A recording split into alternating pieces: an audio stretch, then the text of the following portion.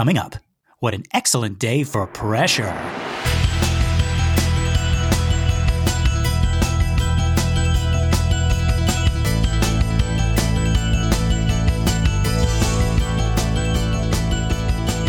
Well, howdy folks, and welcome to Minute 51 of The Exorcist Minute, a show where we endeavor to examine, extrapolate, and excavate The Exorcist minute by terrifying minute. My name is Lester Ryan Clark. And I'm Keenan Diaz. And we'll be your holy guides on this journey through what some have called the scariest movie of all time.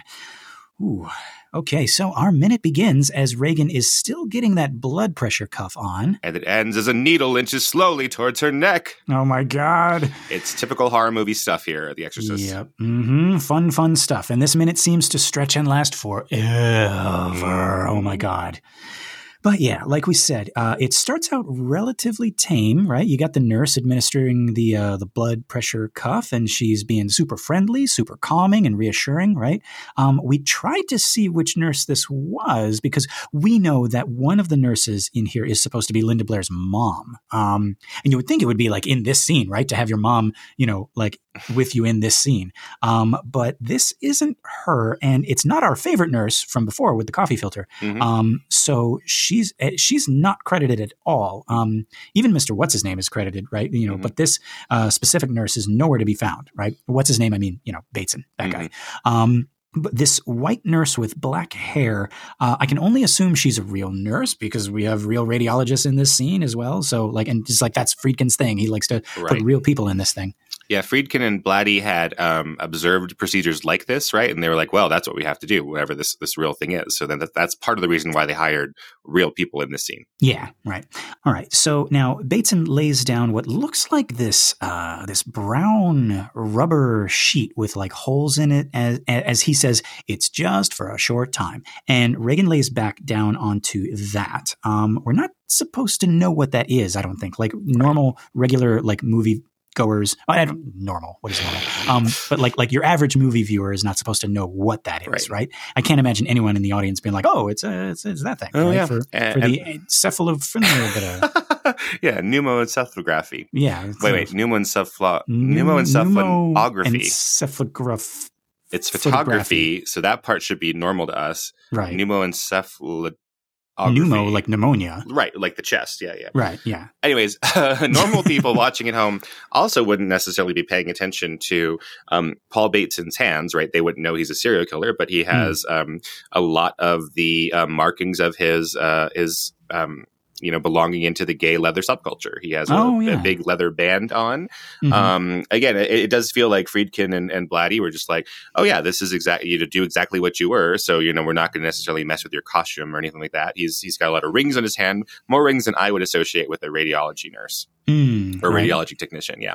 You would almost think is that a thing now? Like doctors, like we must have at some point been like no rings, no accessories while operating, no nothing, right? Just to be safe. I remember as a kid when I would watch Florence Griffith Joyner and her cousin Flojo and oh jeepers, there were two cousins who were big track stars, and one of them I think it was Flojo and not Florence Griffith Joyner. Wait, that is Flojo. Oh god damn it! Hold on, Flojo and her cousin.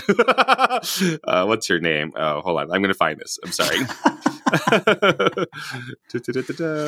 And I'll practice saying pneumoencephalography. Oh god damn it! Now I can't find it at all. Now Wikipedia thinks I'm crazy. Florence Griffith Joyner related to Jackie Joyner Kersee. Of course, this is why I'm so confused. Okay, so Flojo, Florence Griffith Joyner, and her cousin Jackie Joyner Kersee, right? So I get them confused with similar names, right? But I think it was Jackie Joyner Kersee who would do these sprints that looks moving so fast, like moving as fast as a cheetah, and she has all this jewelry on, and even the kid was like, wouldn't you want to take some of this off? Is it sort of distracting? But no, it probably helps her. She's like, this is great for me, right? This is my talismans, or this is my lucky charms, or this is who I am, right? I'm being myself on the track. Right, but I was like, but even like a couple of ounces of a chain or something, I'm like, oh yeah, take that off, right? But that's why she's Jackie Joyner Kersee and I am not. Right, there we go. Right, yeah. I think she knows what she's doing. Right, exactly. okay, so back at this minute, whatever this like weird rubber brown thing is, and however much we know or we don't know about it, like we see that it looks like maybe it's for catching some kind of liquid that might be leaking out of somewhere, and our brain might be going, why is it under her head? Why is it under her neck? What's going on, right?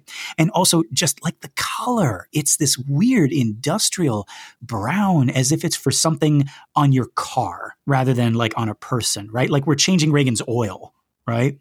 Like the color makes it oddly disrespectful in some way, you know? That's probably not a bad analogy. I mean, anyone who knows medicine more than we do, we do take out some of Reagan's fluids in order to be replaced by other fluids in this procedure. Right. So it's kind of like an oil change. Oh my God.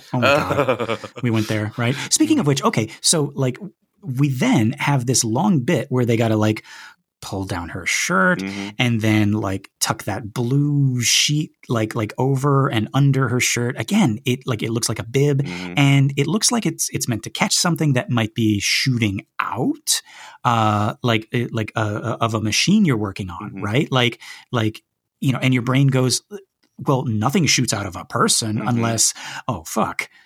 Right. Like then you realize, oh, what's about to happen. Right. And we're further turning this child into something that we're like working on, like a car or something.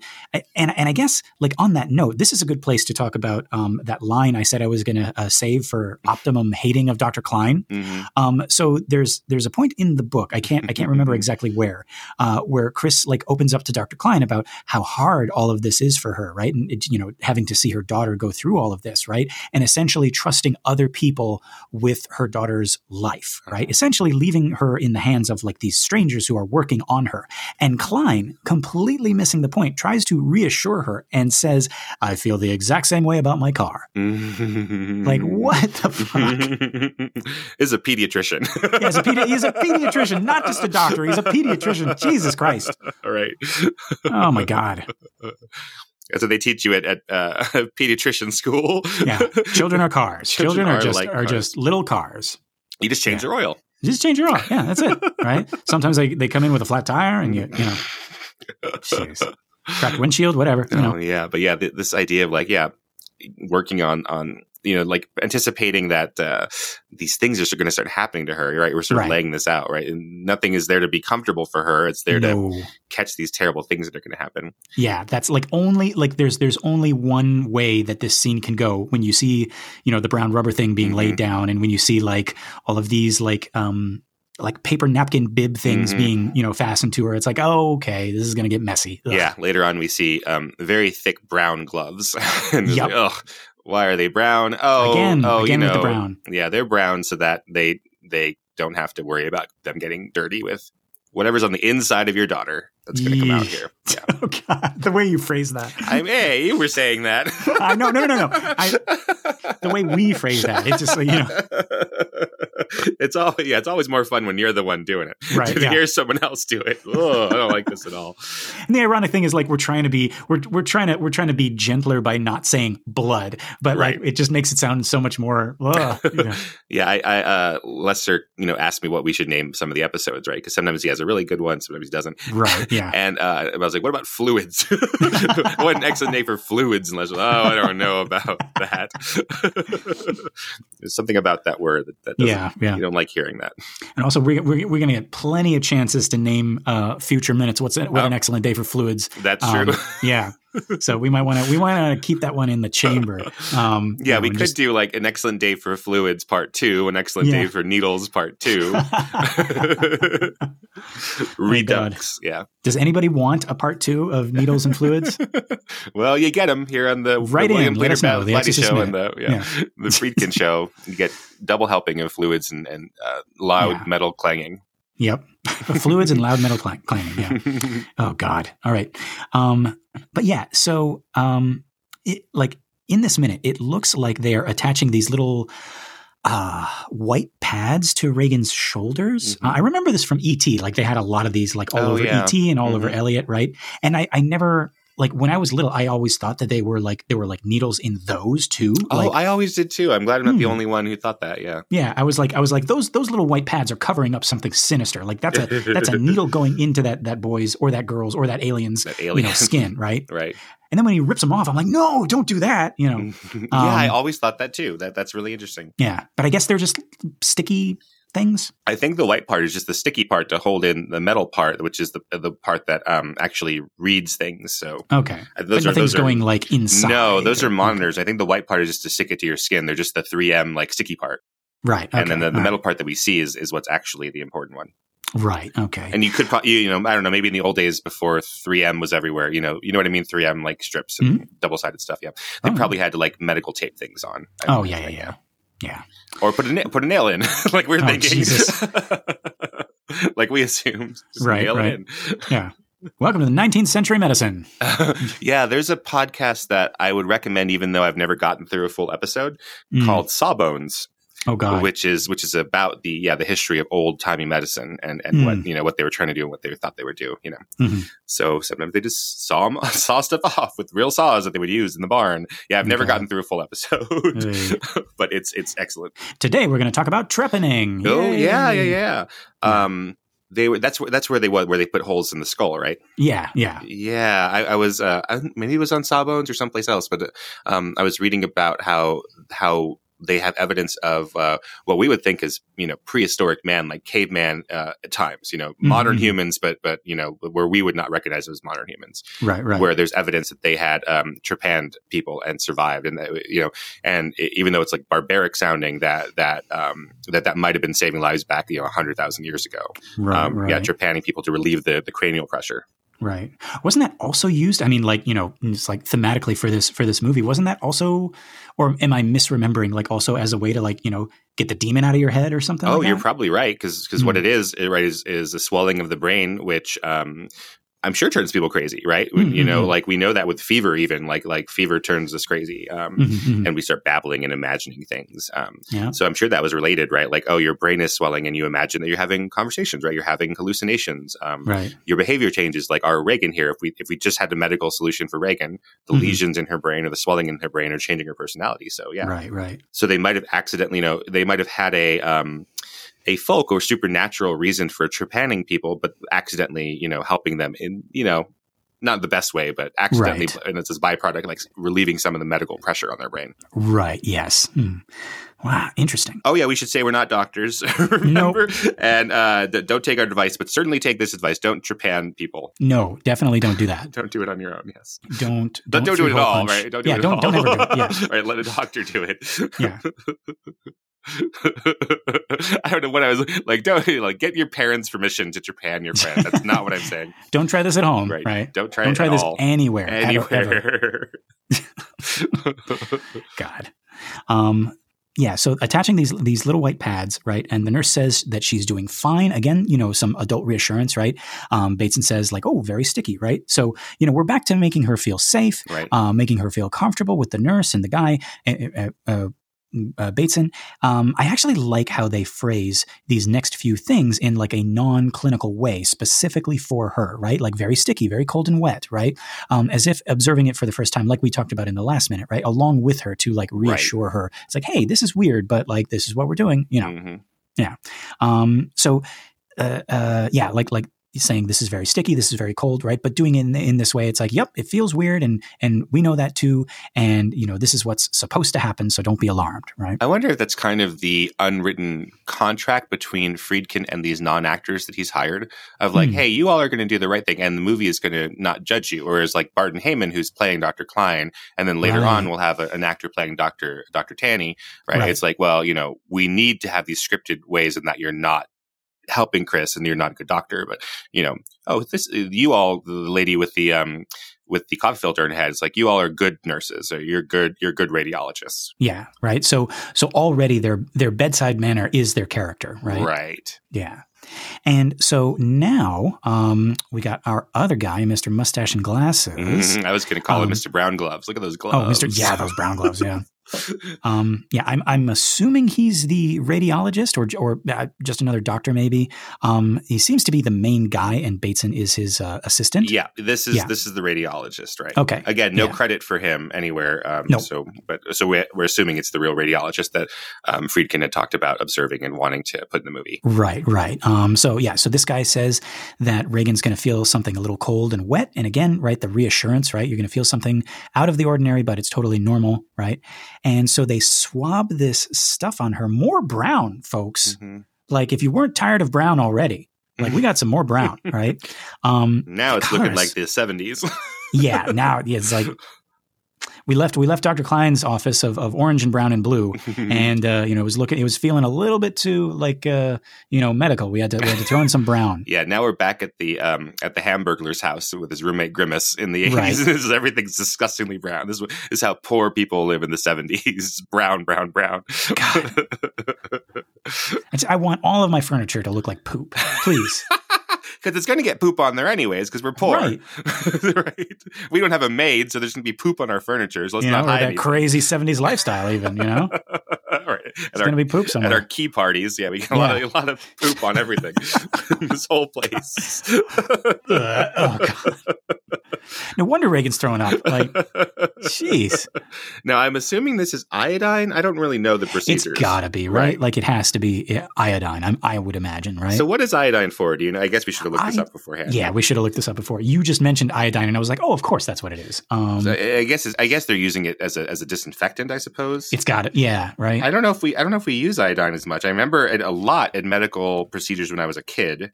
And I have that smell, in my memory of what iodine smells like when it's applied to you. But now that I think about it, I don't know the last time that's happened to me that I've noticed. Yeah. It says iodine is a chemical element with the symbol I and the I don't care about that.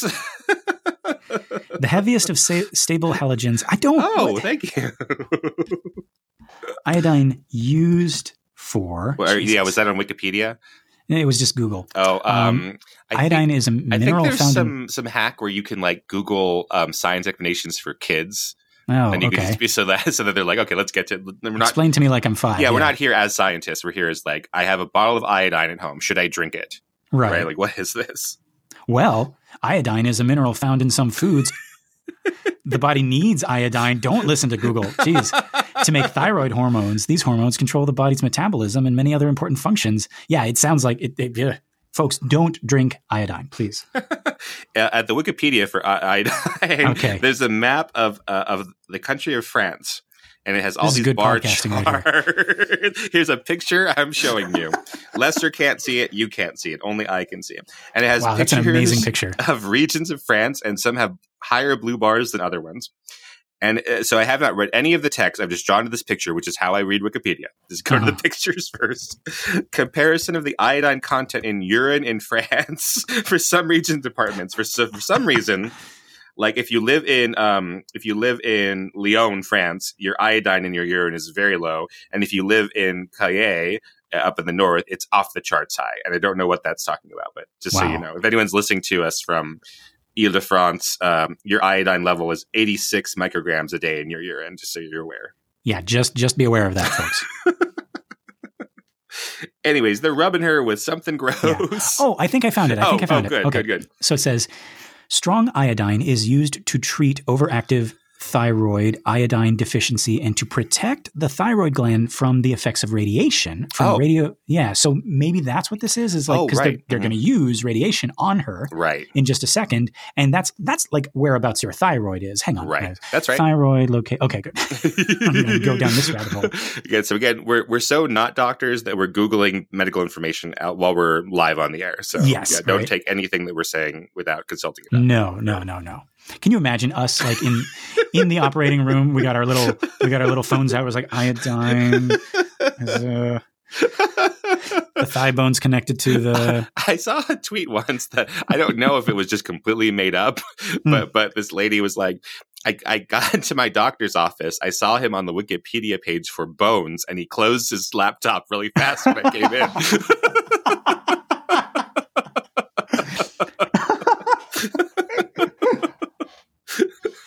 See, that would be a thing that I would do as a doctor as a joke. Right. I would be it's like how to perform brain surgery, and I would like turn it so that it's like near like the door, so that when somebody comes in, they can clearly read it. And then I'm just like, oh. Yes, nurse. Are we ready for the operation? We're ready for the operation on the bones. On the bones, which are made of calcium, encasing marrow. There's about a lot of them in the human body. I just look really quickly down at the palm of my hand. There's like 250. Oh. Anyways, so I don't know. So we'll get back to Reagan in a second, but like, I do Google, my symptoms and stuff to see what's going on. Never do that. I don't know. I pretend that it's helpful to me to sort of understand and anticipate or whatever. My boyfriend, has the opposite. He's like, don't, you're just going to turn yourself neurotic, right? You're just going to imagine that you have, the worst possible thing, right? Because you're not a doctor. But for me, it is reassuring to sort of like Google everything they're saying. And when I get like a medication or even like an antibiotic or whatever, that's temporary, I'll still like look everything I can about that. And, I have no medical training, so I don't know how useful it is. But sometimes I just read an article and I'm like, I don't know what this is saying. But yeah, so you're the opposite, right? You're like, don't Google anything. Well, no, I do. I still do. I can't help it. Right. You just know it's not I right. Just, but I always come away like feeling even worse than when I did. It's like, oh, I wonder what this, what this dryness in the back of my throat is. And it's like, it means that you're going to die. Of course it does. Right. Jeez. Ray Romano has this bit about getting older. And he's like, oh, there's this pain in my side, or there's this weird lump, on this side of my body or whatever. And he learned that what you should do now is like try to find one on the other side. So it's like, oh, it's okay, honey. There's one on the other side. I'm going to go back to that. Yeah. That was a terrible Ray Romano. I made him sound like a normal person when I showed him. Oh, yeah. There you go. There we go. All right, it's symmetrical.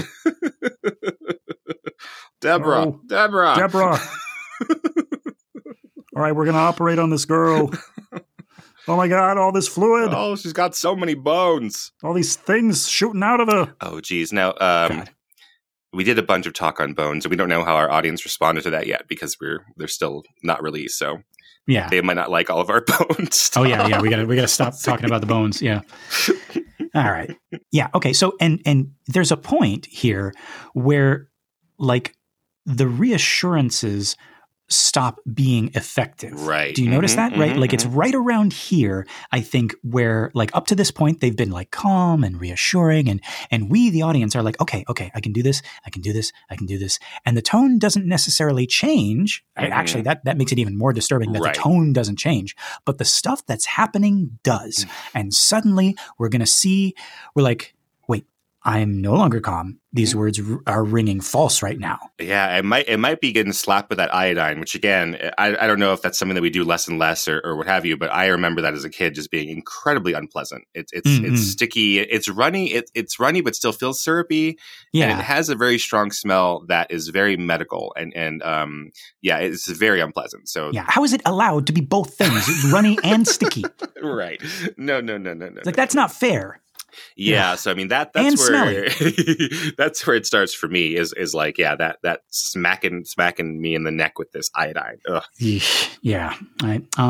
So right around here with the shot of this shot, we get a close up on this very large needle. And the requisite Hollywood, squirt to show us that, yes, there is stuff inside it. And these gloves, Keenan, like you were talking about, like, again, with the brown, these things could have been white. They could have been blue, but they're brown. Like almost they're as if, reusable or something. Yeah. Oh, like almost as if they're like already covered in the stuff that we're administering on Reagan's neck. That's what it feels like to me. So I don't know what these gloves are for or if they are reusable or what have you. But yeah, it's like they're going to get covered with iodine already. So just make them the color of iodine, right? Just make them that sticky brown color so we don't have to worry about it, right? Well, in that case, Keenan, like let's make like all of Reagan's like blankets that are over her. Let's just make them all red. Because that's what's going to happen. Oh, God. Why not? If we're matching colors here, when I was a kid, I have this Jay Leno flashback. Everyone, I don't like Jay Leno as the host of the Tonight Show, but I watched so much of it as a kid that every once in a while I get these like Jay Leno flashbacks. Okay. Well, yeah, you hear about this? Yeah. So he's talking with. It's a formative moment in my life now that I'm thinking about it.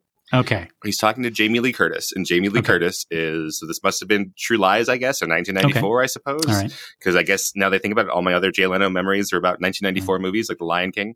So he's talking to Jamie Lee Curtis, and she's talking about how, it's important to her to wake up every morning and make her bed and all of that, and to make her bed and get it all clean.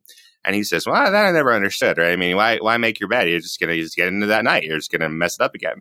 And it was at that moment, the audience applauded with him. And she was like, oh, how terrible. Yeah. And I was like, yeah, Jay Leno's right.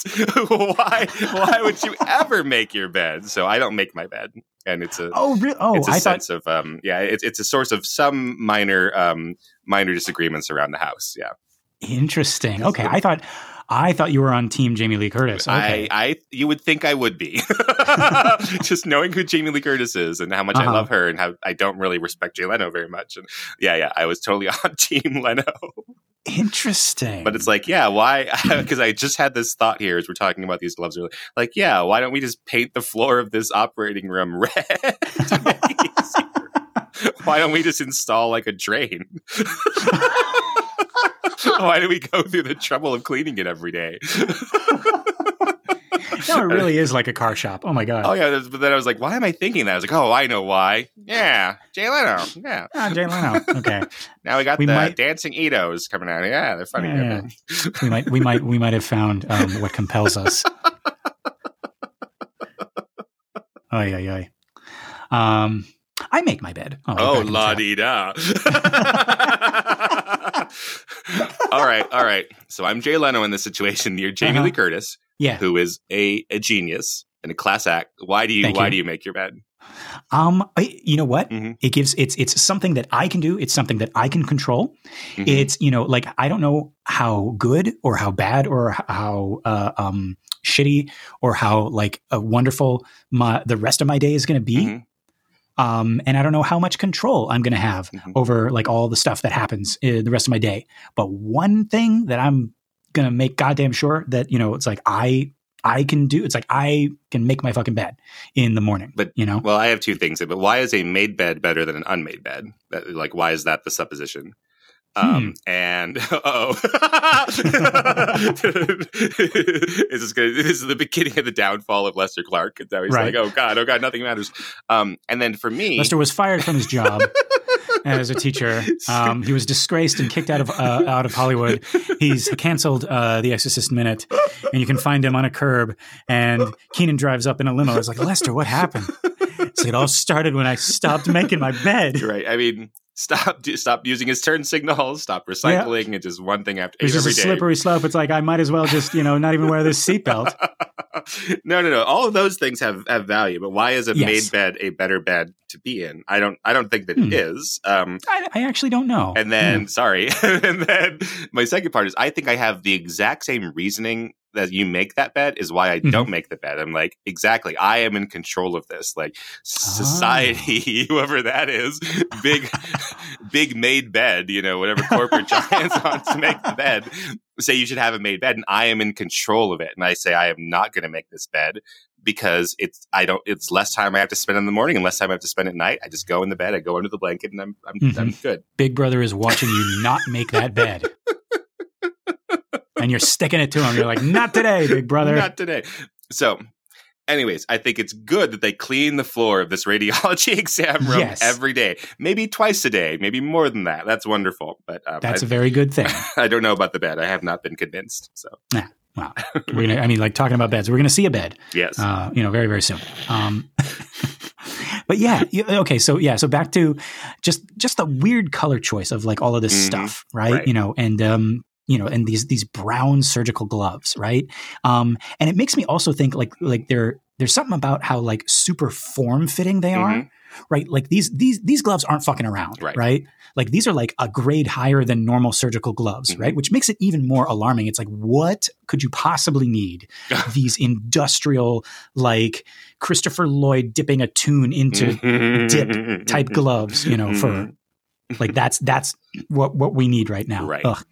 So now it moves out of frame. The shot, I mean, the needle moves out of frame, and we got Chris and Dr. Klein and someone else sitting down at what looks like some monitors. I'm guessing he's also a radiologist. Yeah, like he's looking at it from behind the glass, yeah, he's right? Another technician. So he rack focus from the gloves to this square behind them that we haven't quite even been realizing is a window into the other room where people could be, right? Right.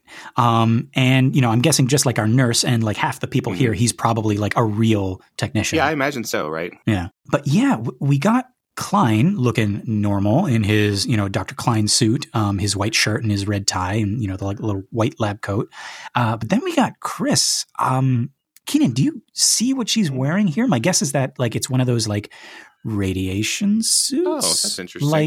Like here, you need to wear this to be in here, which is always disconcerting. Like if I got to wear this, why is my daughter like half naked on the bed? Right. Like that's the classic joke of like the doctor standing behind the industrial like lead, blast shield while he does your x-rays, like, and you're just standing there like with no pants on. That was a joke like every stand-up comedian was like telling back in the 80s and 90s, right? Because it was like disconcerting that like, and it's a common fear that all of us had, right? Yeah. Right. And the correct answer is that the you can survive 1 or 2 or 3 or 4 pictures but if they got it every day, dozens of them, right.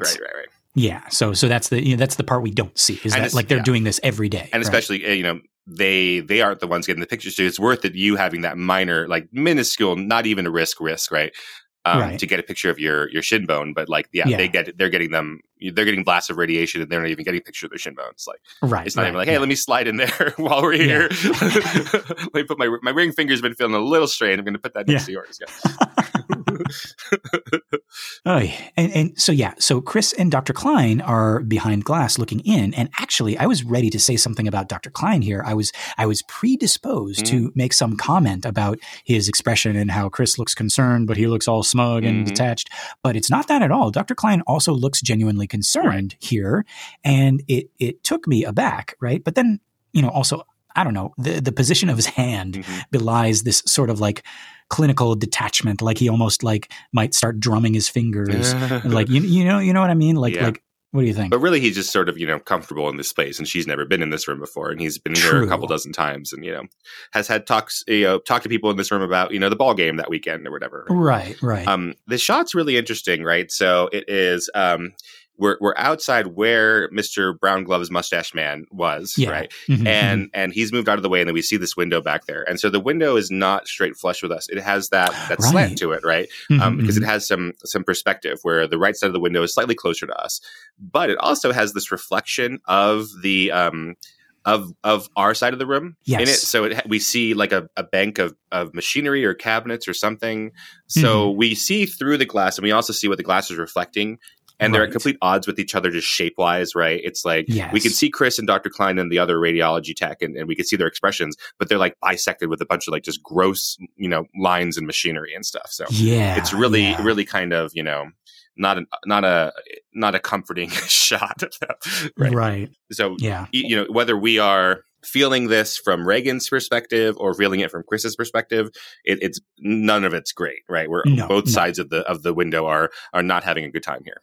Right. Nobody's having a good time here. No. Right. And then, so like we got Chris looking concerned, right? But it's a different type of concern from Klein, right? Ironically, it almost seems a little less intense, perhaps because she's a little like ignorant of the procedure, right? So there's a little bit of like of hope, a little bit of like trust, and maybe even some curiosity mixed into like that look like, ooh, this looks big and scary, but the doctors must know what they're doing. I wonder what this is. I wonder what that thing is. And then our guy sitting, our technician, like, we got to talk about him. His expression is like the punchline to this joke. We got like the 1, 2, 3. We got Klein, we got Chris, and we got this guy, and he's sitting down, right? We got a concerned Klein, right? Perhaps a little clinically invested. We got a meek, trusting Chris. And then we got this guy who knows exactly what's in store for Regan, and his face is like, good luck, kid. Yeah, he's seen it all, right? This is like, so Klein comes into these kind of rooms, I don't know what, like once every couple of months, right? He's not the radiologist, and maybe he doesn't always go with the parent to see this, right? He doesn't necessarily have to all the time. So he's seen this enough times, but this is what this radiology tech does all day. Right. Just constantly. So he might have seen a couple of these this morning. Right. Right. Exactly. Right. And again, we got them behind glass with a reflection of, like you were talking about, Keenan, like some tubes. Yeah. What the hell is that? Yeah. Hanging from the ceiling. Right. Like it's superimposed over them here. And like, I tried to think like, what's the visual thing with these tubes, right? It's interesting we got them over each of the people, right? We got them sort of bundled up and tied up over Klein and Chris, and then it makes this big arc like over the guy, the technician, right? Almost like a wave pattern, like a readout of a monitor. But like, I can't think of anything beyond that other than like what you were talking about. Like, it's just like all a jumbled mess. Messy. Right? Yeah. It's chaotic. And so people who are new to films are like, well, that's just where the camera was, and that's just what this was, right? Well, when you start to shoot films or watch people actually make films, you'll see that, well, there are an infinite number of places to put the camera here to get Chris and Dr. Klein, the technician's face. And so all of them would have slightly different shapes, slightly different line to them. And like, oh, well, that's where the Mr. Gloves, the radiologist, was. Well, no, we could put him wherever. We don't have to actually match that. So time and space don't really exist when you're making stuff like exactly. That. So you're using, how do I say that? Maybe I should just say it the heady way that I say it in class, right? So you are taking a 3-dimensional space and you are turning it into a 2-dimensional image to send to the audience, who would then retranslate the 2-dimensional image into a 3-dimensional space in their heads. Yes. So I hope that makes sense to people at home who maybe haven't tried to make a movie. But it is we're manipulating real time and real space to create movie time and movie space. That then creates the feeling of real time and real space in the audience. So it's really trippy. David Fincher has this thing that he says that he's like, he has a counterpoint to what I was saying, that there's an infinite amount of places the camera to be. He says, I don't really trust the idea there's an infinite amount of ways to shoot the scene. I think there's really only 2, and one of them is wrong. That like there's the best place to put this. So like I was saying, like we could have put it all over the place and we could have gotten rid of these tubes and we could have had all sorts of different lines, but this is the right place for it, through the eyes of the filmmaker Friedkin and the cinematographer Owen Roseman. Right. Even if we had the camera in the exact same location, there's no reason for these tubes to be here other than like Friedkin wants them to be here. Right. He was probably walking around with Owen Reisman, the cinematographer, and being like, oh, if we get it right here, look at the shape that we have. We got this reflection here. Great. They can also, I don't know how prevalent it was back then, but there are also sprays you can put on windows to help minimize, if not entirely remove, reflections. Oh, yeah. So, and they use that a lot for like actors' glasses. So I'm an actor who's usually cast, and usually my director wants me to keep my glasses because that's sort of the look that I have, and it's hard for them to imagine me without them. And, I don't know what I look like without glasses, right? So that's a concern all the time of like, oh, the reflections in my glasses. And I was working with a director who had just gotten off a movie where he was acting, and then he saw the movie and he kept noticing he's trying to look at his own eyes in the movie, and he kept seeing reflections of the camera guy, and he could see the camera guy's sandals. He's like, oh, so I was ribbing him a little, like, oh, you see what happened up there? Are you going to do that to me? In our movie? And he was like, absolutely not. I'm going to make sure that will not happen to you. But yeah, so they have sprays and things to help minimize the reflections. There we go. So, anyways, that's all to say, like, this is wanted by the filmmaker. Precisely. This messiness, yeah. Now, from here, we cut, and there's that needle again. Maybe we were talking about that window so much, so we didn't have to talk about this needle. Yeah. I think we've been like distracting ourselves from what we got to talk about here. So if this episode runs a little long, actually, this like string of episodes, I've been finding like we've been falling into a lot of traps, and we've been running long on like a lot of little sidetracks because we don't want to talk about The Exorcist because it's bothersome, because it talks about the deep, dark nature of what is is to be a human.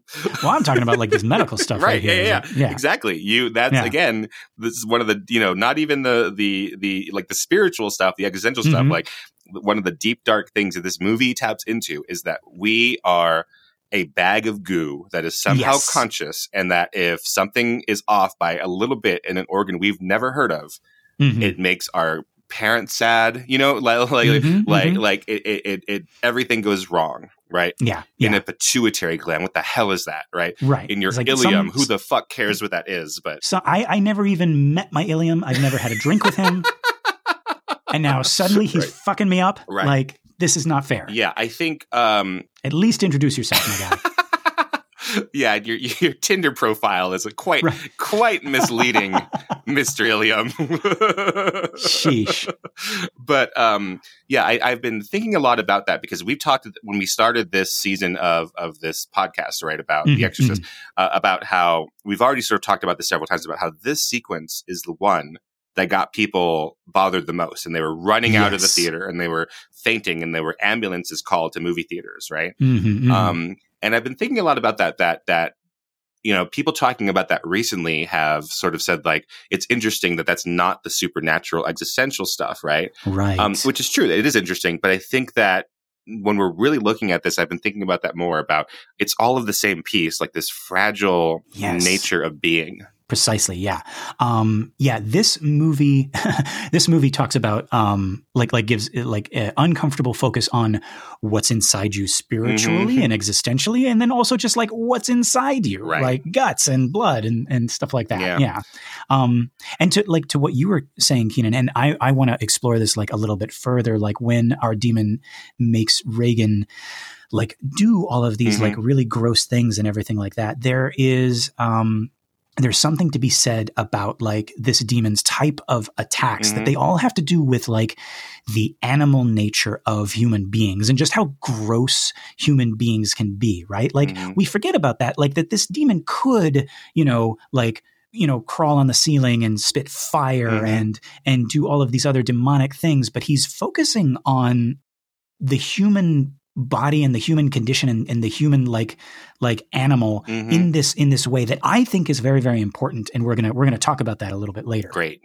But we got that needle, and now we follow it as it lowers into Regan's neck. And again, I was ready for the goddamn thing to go into Linda Blair's neck, but on closer inspection, maybe this is what's going to get me through this. We see the tip of the needle sort of disappears behind her neck, and it stops. Trickery. And Linda Blair makes a face as if it's really going into her. Okay, so Keenan, I'm admitting that I'm really, really ignorant here, but maybe this will also like help some other listeners and some other moviegoers. All of this is fake, correct? It's all fake, right? The needles are all fake as we start to look at it again.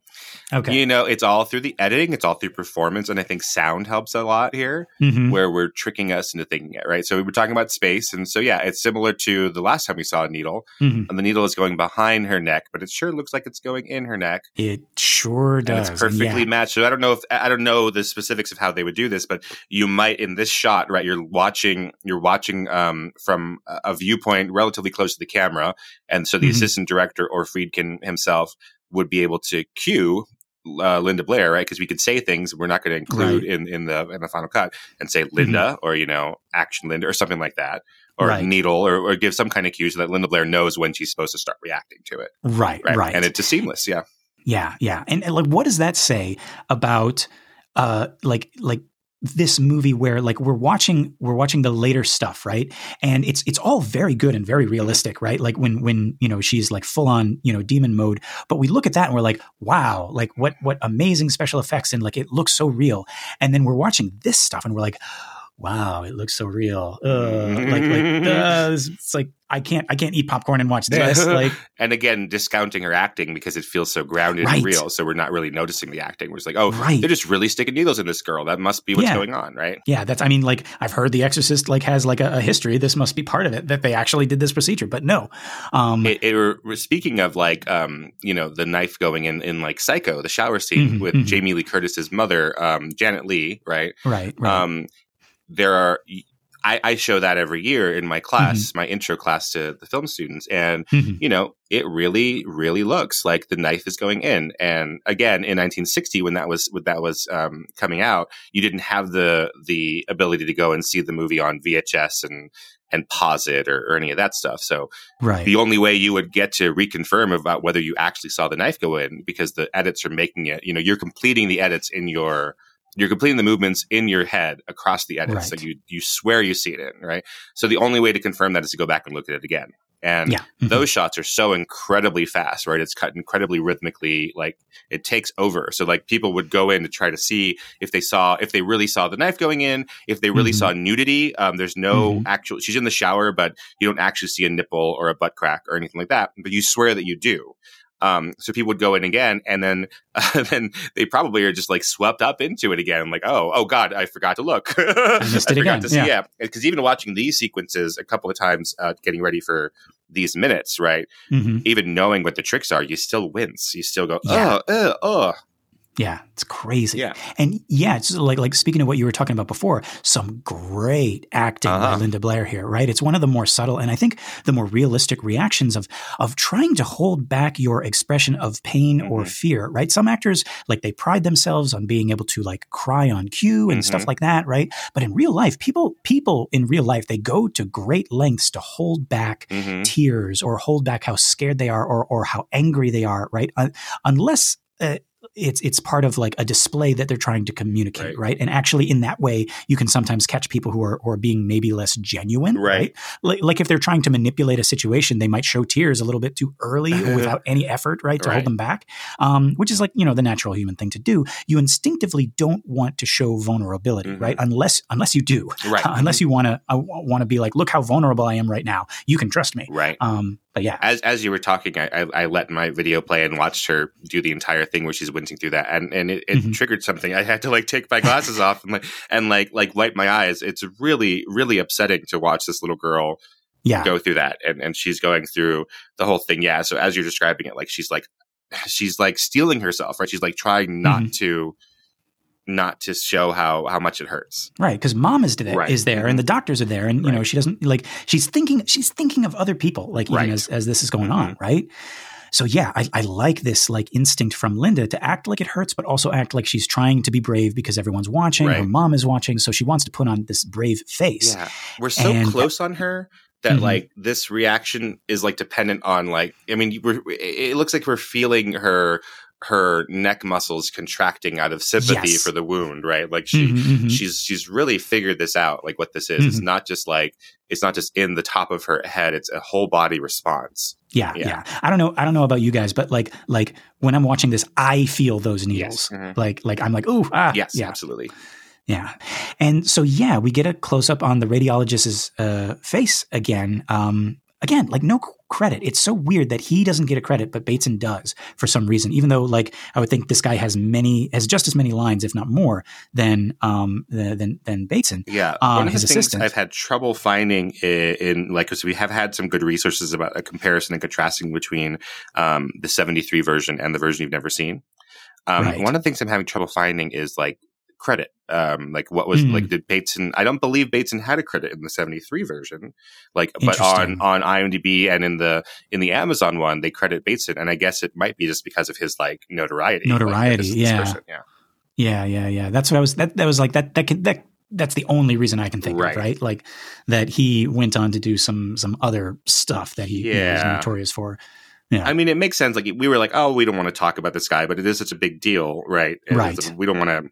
So I don't necessarily want to like complain about the companies, either Amazon or IMDb is owned by Amazon now, so I guess it's Amazon. As a company. But like I don't necessarily want to criticize them for like noting that this person exists, because that's interesting historical fact, but just kind of icky. Yeah, it's a little bit weird, but yeah. So like back to this guy, this radiologist, right? Like we don't know his name, but he's looking very 70s in his glasses and his sideburns and his little mustache, and he's got this intense look of concentration. Yeah, it's interesting to see that after Linda Blair's really visceral response, that he can be calm. It's really unsettling.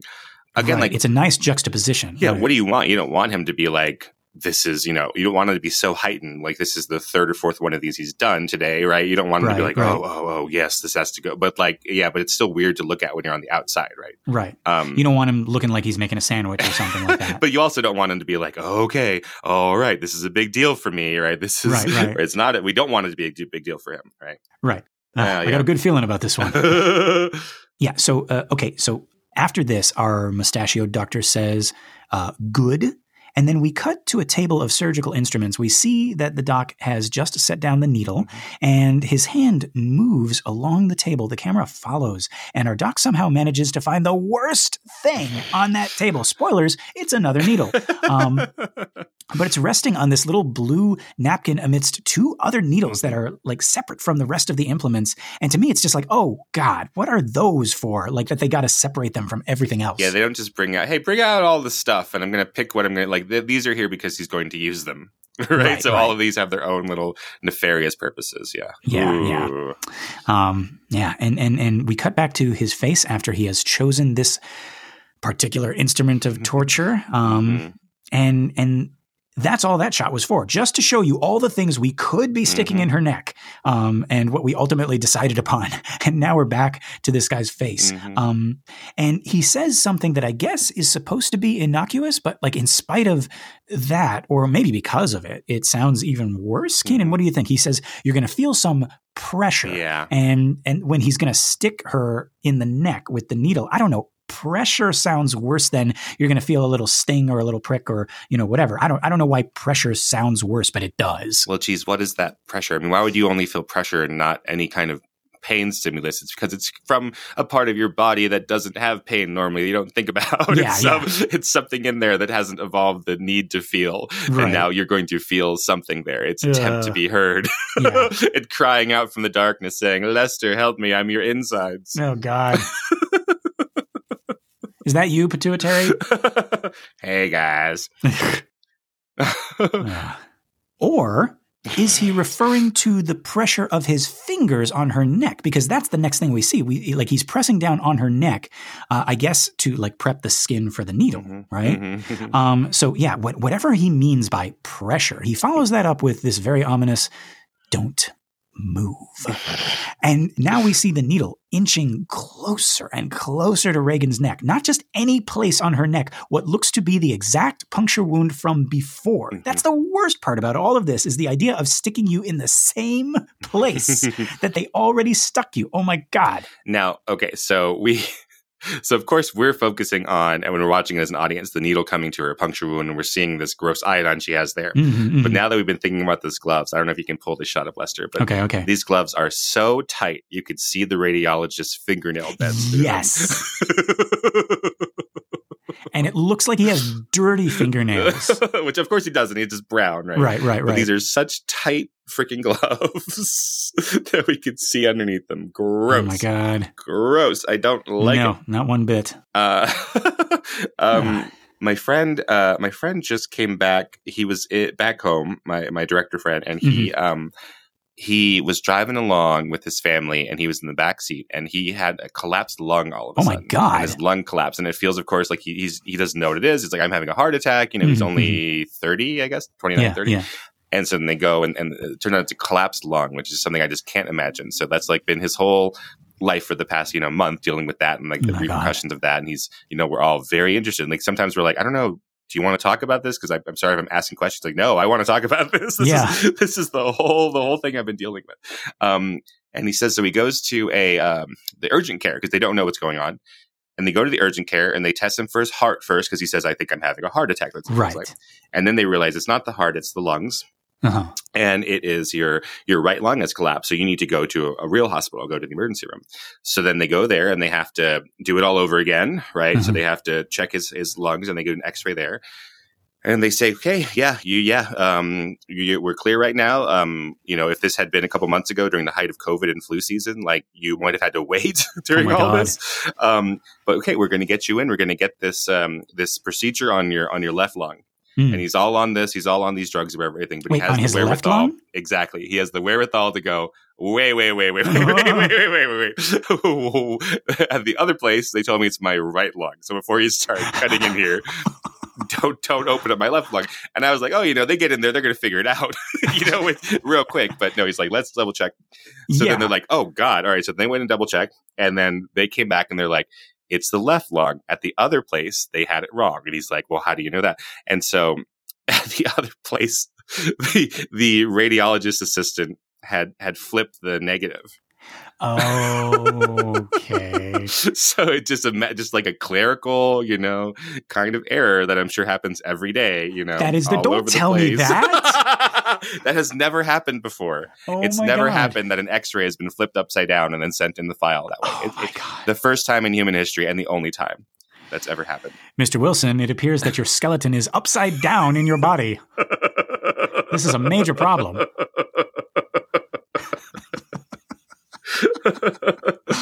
Your head's down where your feet should be, and your feet's up where your head should be. Oh my God, we got to operate right away. Mr. Wilson, I don't know how to break this to you, but somehow the skeleton of the lady who was in the X-ray machine before you has gone into your body.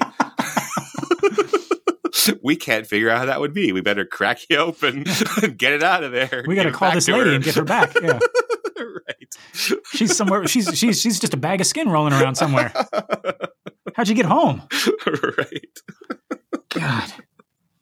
That is, Keenan, I don't know what answer I would prefer. Like, if it's like, hang on. No, they said it's the right lung. And so they go back and check, and it was like, oh my God, you're so right. It is the right lung. We made a mistake. Your life is in our hands and we made a mistake. I don't know if I like that answer, or they're like, no, it's the left lung. It's like, well, I don't know what to believe now.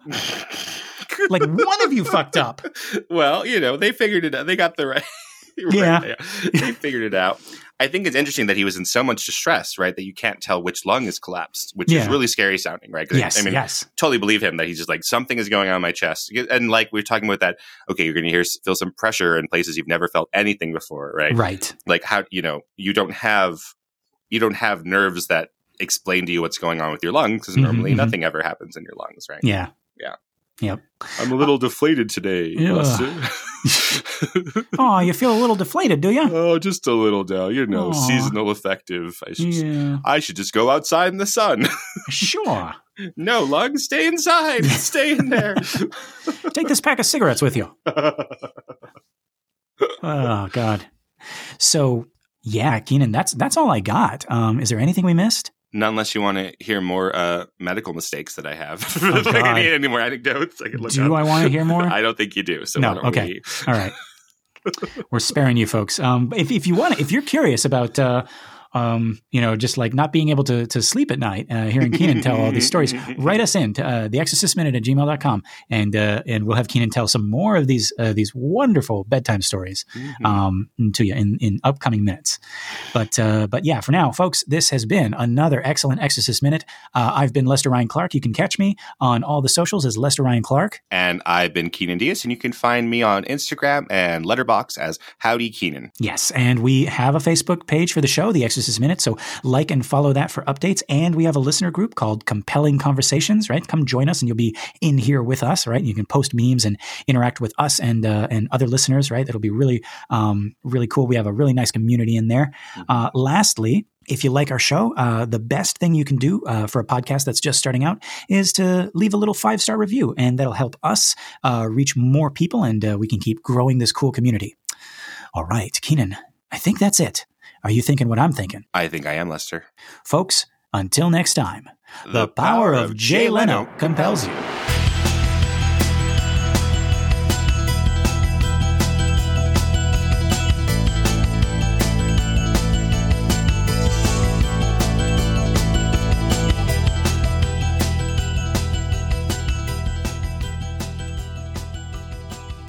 Yeah.